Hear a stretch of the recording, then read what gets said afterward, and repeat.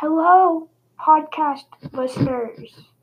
I am Bodie, and I will be answering question number 4. So, I will be talking about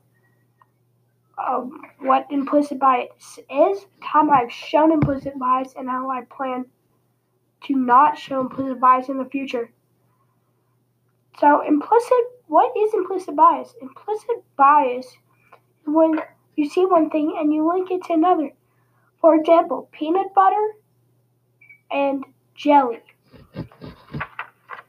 One time I have shown implicit bias is in the first grade. I was stuck on this math problem, and there's this kid in my class with glasses.